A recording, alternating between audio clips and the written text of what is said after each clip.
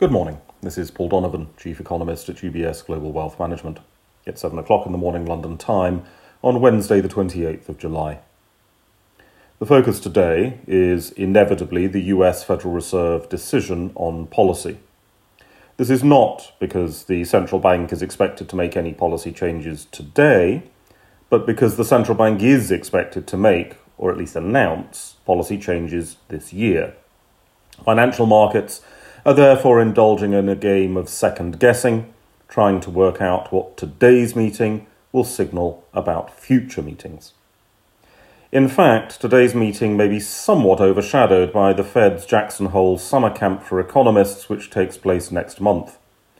That get-together offers the opportunity for a proper intellectual discussion of the mechanism for scaling back bond buying in a way that a press conference from Fed Chair Powell, who is not an economist, simply cannot.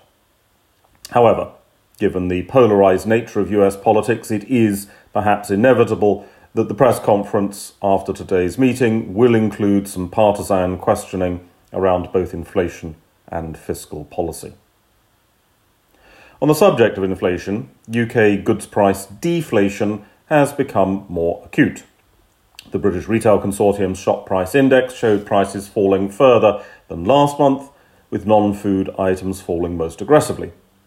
Of course, inflation is about a lot more than the goods bought in shops. It's the services and utilities that matter with inflation, and the UK population in July moved away from spending on stuff and towards spending that passes the Instagram test, which means spending on having fun. Fun is a lot more service sector based. However, things bought in shops are generally more important in shaping consumer inflation perceptions because they tend to be more high-frequency purchases. Of course, what the consumer thinks about inflation is rarely terribly significant in economic terms, but it suggests that there is less likely to be the faux outrage over inflation that we're currently seeing in the United States. In the interminably tedious EU-UK divorce, the EU has delayed legal action against the UK over the situation in Northern Ireland.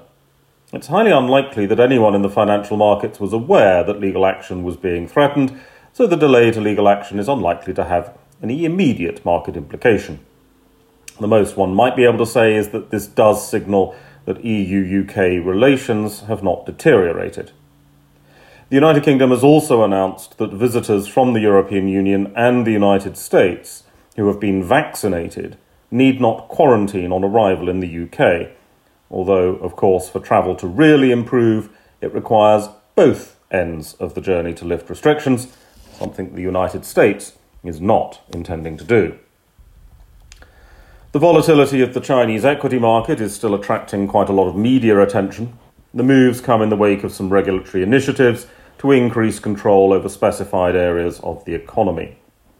From an economic perspective, the direct impact is likely to be relatively limited at this stage. There could be a negative wealth effect on the domestic Chinese population, but it doesn't seem to be especially disruptive so far. And as with most economies, housing is far, far more important to household wealth than are equities.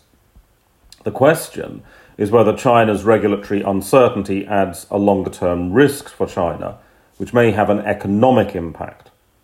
As the role of governments increase in economies around the world and regulation correspondingly increases, financial markets and the real economy will react not just to the regulation itself, but to whether the regulation is predictable and certain.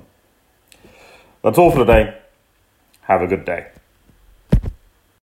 UBS Chief Investment Office's investment views are prepared and published by the global wealth management business of UBS AG or its affiliate, UBS. This material has no regard to the specific investment objectives, financial situation, or particular needs of any specific recipient and is published for informational purposes only. As a firm providing wealth management services to clients globally, UBS AG and its subsidiaries offer both investment advisory services and brokerage services. Investment advisory services and brokerage services are separate and distinct, differ in material ways, and are governed by different laws and separate arrangements. In the USA, UBS Financial Services, Inc. is a subsidiary of UBS AG and a member of FINRA SIPC. For information, please visit our website at ubs.com/working with us. For a full legal disclaimer applicable to the independent investment views produced by UBS, please visit our website at ubs.com/CIO-disclaimer.